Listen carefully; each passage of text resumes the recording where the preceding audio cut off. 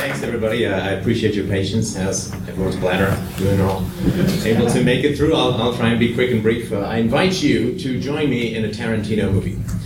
We will be speaking very fast and have lots of guns. But I want to make a case for what we're trying to do as a community. Now, of course, nobody can be the voice of the community, but I'd like to make a case as to what we're doing and how it can help liberate us in our personal lives, which is really the only place where liberty can occur. You know, one of the great temptations of being part of a big movement, and libertarianism is the biggest movement because it's talking about the most fundamental moral issues and the greatest changes that society has ever seen. One of the great temptations is for us to spend our precious energy, our blood and treasure, the blood and treasure of our souls, on things we can't change. And the Fed! Right, so there's Jeff, is talking about a mountain. The mountain, with all due respect, not quite the right metaphor, because mountains stay the same size, right? But the mountain tends to get bigger, and its foot sometimes seems to come down very fast. But maybe it's a dancing mountain. A dancing mountain, there's not a good dancer, you don't know where the foot's going to go.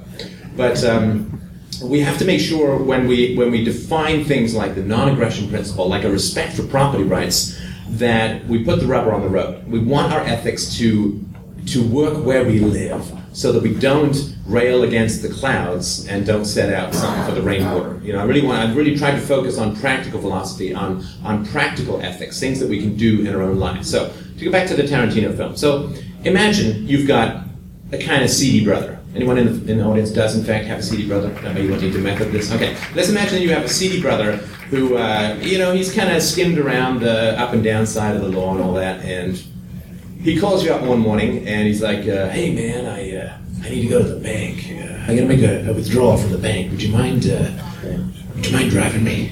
I don't know why he sounds like a bad Marlon Brando, but he does. Maybe he drinks and smokes a lot. His voice, godfather of crime or whatever. Anyway, so you say, okay, well, he's my brother. He's been trying to come clean and do the right things. I'm going to get my car and go drive it, right?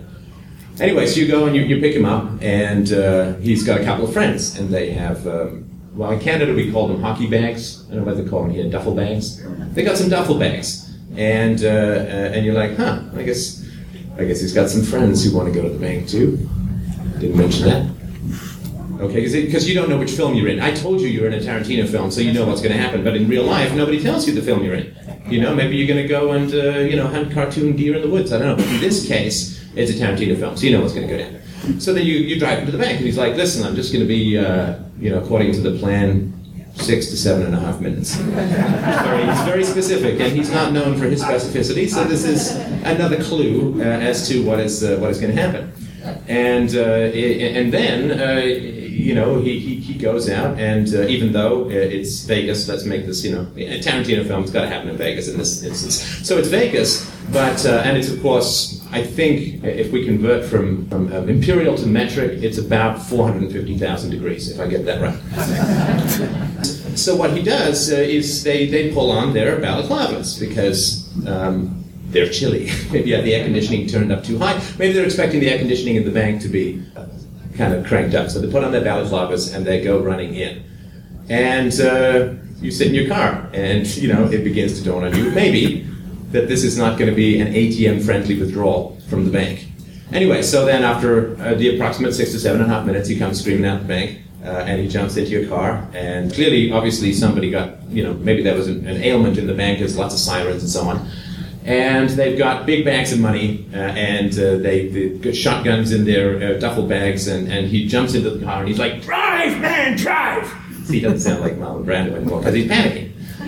Maybe that's how Marlon Brando sounds when we're panicking, but I'm off topic. So, in this moment, it's very clear that you are now participating in a crime. I agree with all. There's no court who would say, even after all of these clues, at this point, he just robbed the bank, right? And interestingly enough, if you do drive off, right, then you are now an accomplice, right, and a significant accomplice in an egregious crime, theft. Now, I would argue that in libertarianism, we're trying to wake people up to the movie they're in, right? Because, lots of people think they're into, Mr. Smith Goes to Washington or Dave or, I don't know, whatever patriotic films are around, The Longest Day or whatever. But they're not. They're really not. They're somewhere between a Tarantino film and The Matrix, something like that. And we're trying to unplug, trying to wake them up. So a metaphor I've sometimes used is, you know, they got these movies where the guys go and steal something, the cat burglars, and, you know, the guys are all in suits and the women are all in spandex. And what they do is they get these water sprayers, spray the water and see the lasers. You don't see the lasers, right? If you don't see the lasers, then, you know, you're going to get caught and all that kind of stuff. So I think that what we're trying to do is to reveal to people that they're participating in crimes. I think this is what Wendy was talking about. But that's a real challenge. It's a real challenge for people. I was talking with Wendy beforehand, and she was saying, how do you get through customs and all without being, you know, downtrodden or whatever? But, you know, they're in the matrix. You know, this is, you know, if some guy in the 1950s in Russia turns out to be a communist, well, of course, that's the whole point of propaganda. But you can't say he chose communism. Right? People don't choose statism. They don't choose patriotism. This is what is inflicted upon them repeatedly, aggressively, emotionally, manipulatively, and it goes on your whole life. And it's really hard for people to unplug from that constant repetition of, you need your government is good. Without your government, well, there would be lawlessness. As if there are any laws now. You know that Obamacare thing? 9 people study for decades the Constitution, which is, 50-odd pages? And they can't even remotely come to a consensus. I mean, but we're bound by it, you see, as citizens. But they can't even come to a consensus. There's not a lot of discussion among biologists about evolution. Most of them would, you know, but when it comes to law, it's all just made up nonsense. And so what I try to do, and I sort of suggest this approach to you in terms of how to bring freedom to your life, is to recognize that I think the state, right, the state is not the guys at the top. I would argue, the men and the women at the top. It's not the cops, it's not the soldiers, it's not the prison guards, it's not the propagandists. The state is horizontal. The effect of the state is vertical. But the state, it's hard to think of a pyramid. A pyramid has got stuff at the top, right? But it's all dependent upon what's on at the base. What is the base? So I would argue that the state is like this sword that's kept aloft by people's belief that it's good, that it's necessary, that it's virtuous. Right? So how many people here have gone to jail for libertarianism? 1. I see your chickens. Mommy neither. I'm a chicken too. 2. Okay, good.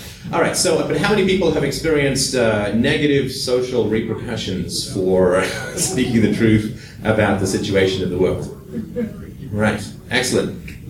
The person who hasn't, see me after. I may have some help here. But this is the reality, that the negative social repercussions that we experience for speaking the truth are significant. And you know, scientifically, it's very interesting. Do you know that when we experience social ostracism, it activates exactly the same brain centers as physical pain? Exactly, it is, to our minds, deep down in our bodies, it's indistinguishable from physical pain. This is why ostracism is so powerful. And this is why we don't need to say it. But anyway, so when we are looking at the state, we're looking at the effects, and we want to make sure we look at the cause. The cause is people's belief that the state is virtuous and necessary. And why do they believe that? Because that's what they've been told their whole lives. I don't believe that they're morally responsible for that.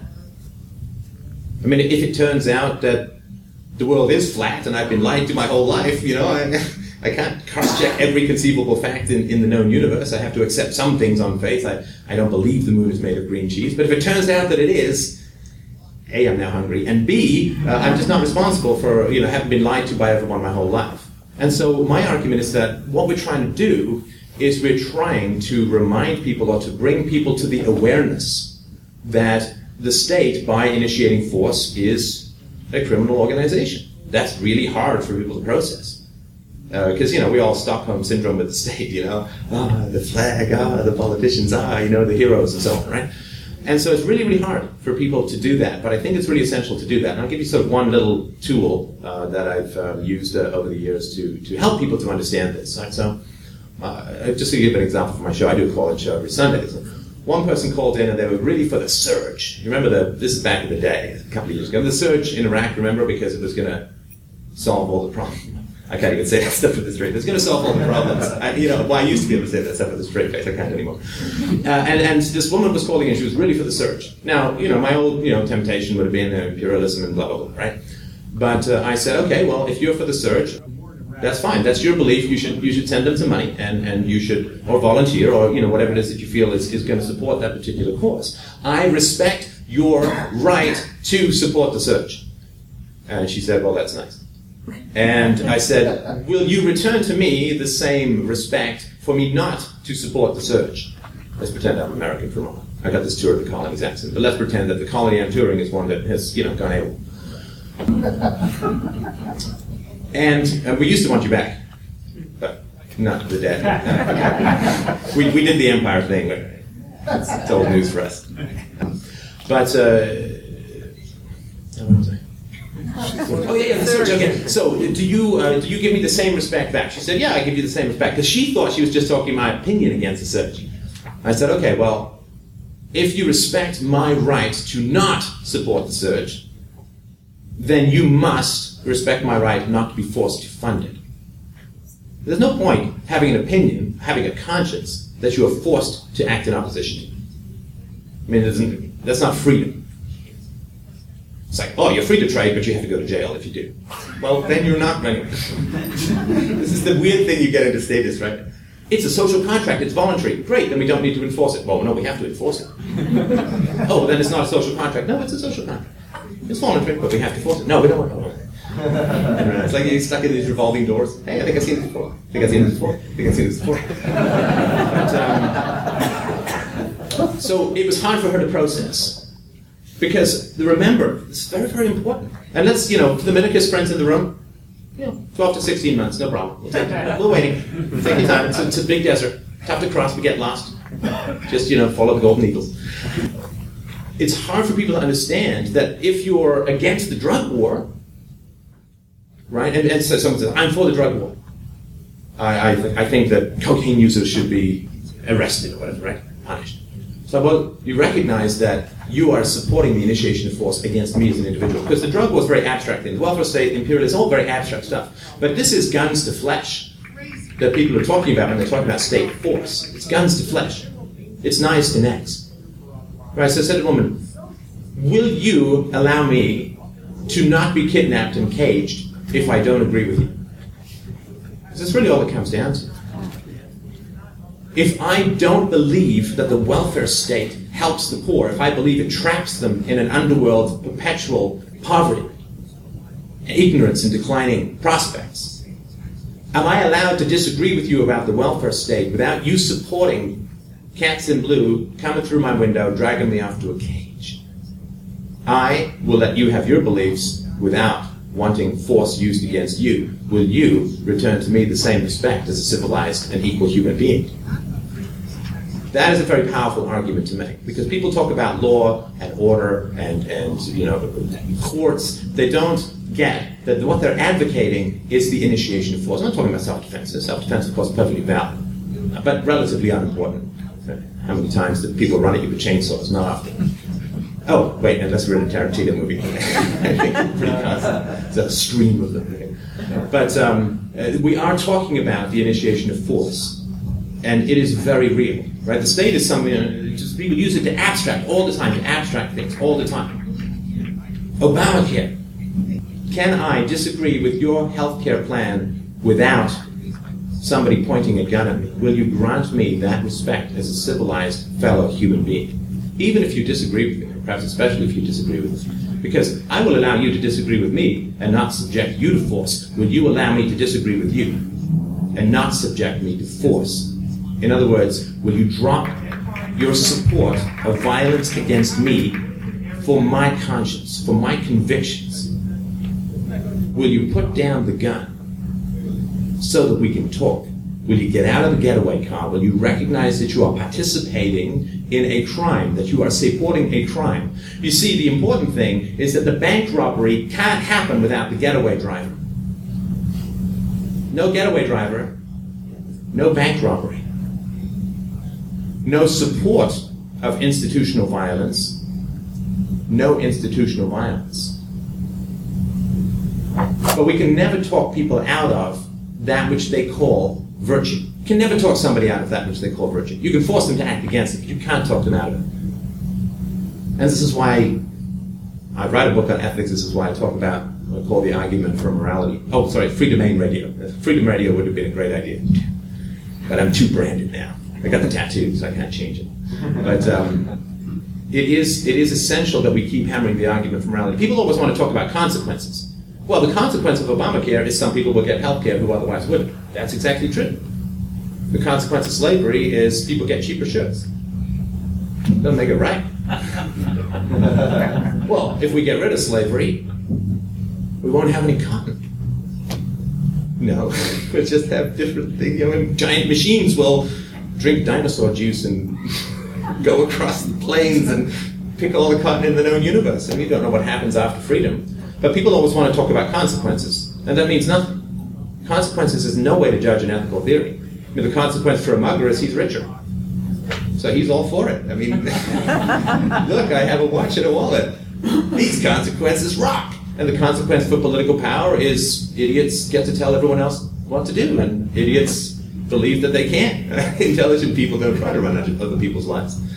So consequentialism and utilitarianism, pragmatism is all nonsense. It's a fundamental thou shalt not kill, thou shalt not steal that we need to keep focusing on, and to recognize with two people that to wake them up to the fact that they are, I agree unknowingly and unwittingly and with all great sympathy, that they are participating in crimes if they praise the state. I'm not saying everyone's got to go to jail. Of course not. But if you praise the state, if you don't recognize that the state is violence, that the state is coercion, that the state is brutal and uncivilized, and the state is a 10,000-year-old system. Good God. Want to cure statism? I think you just pass a law. I know that's not. If you cure statism, just pass a law that says that you can't use any technology newer than the oldest one you love. Oh, you love the state? That's about 10,000-year-olds. Sorry, you don't get antibiotics. We've got some bucket of leeches here for you. Witch doctor, but sorry, we just can't give you any new technology because you're old school. You love that old stuff where a small minority of people have all the guns in the world, tell everyone what to do. That's tribalism, that's way old. Airplane, sorry, no, that's newfangled nonsense. You could walk, but that's about it. I mean, horses weren't domesticated, till way after the state was invented, so do that later. But I think waking people up to the fact that they are unknowingly and unwittingly participating in a crime creates a moral choice for them. I believe when you're in the state of propaganda, when you're in the matrix, you don't have a moral choice. Choice is knowledge, right? Morality is a kind of technology, right? You can't prescribe antibiotics as a doctor before they're invented, and you can't make the choice to oppose immorality if you mistakenly believe that that which is evil is good. And I'll leave you just one final thought. I think the fundamental mission statement of libertarianism is fight evil. Fight evil. I swear to God, if we all looked fantastic in capes and tights, that would be the official, I guess, costume. I didn't say costume. Our mascot. We're superheroes. We're trying to fight evil, and it's early days, right? And it's really early days in this fight. There's not much point being an abolitionist now. Kind of dealt with the slavery thing, at least the overt kind. It's really great to be in the ground floor of a moral revolution. That's where the real medals are. That's where the real heroism is. But we fight evil, and there's no way to fight evil. That's what's so annoying about it. It's so slippery, because it always redefines itself as the good. Right? It's a social contract. It's moral. Patriotism. Don't you care about the poor? Well, you want to take health care away from sick and old people? What kind of monster are you? Don't you want to bomb some democracy into people? It's a crater of freedom. Their atoms will thank you as they float among the stratosphere. Because it always redefines itself as good. Once people see evil, they reject evil, which is why evil is the chameleon. It camouflages itself all the time. It is the wind, it moves, it changes, it redefines itself all the time. And that's why you go back to basic principles. Spray that good old moral vapor, show the lasers, show the violence, reveal that this is not an ATM-friendly withdrawal. This is not a man taking out of bank something he put into the bank. This is a man taking by force out of the bank something he did not put into the bank. That's evil, that's immoral. That gives people a choice about the moral direction that they're going to take. And I believe that is the illumination of that choice. That is the fundamental crossroads of the future. If we don't see that choice, evil will only escalate and multiply. If we see that choice, when people clearly see what evil is, we recoil from it. We reject it. And that's what we need, I think, to save the future. Thank you.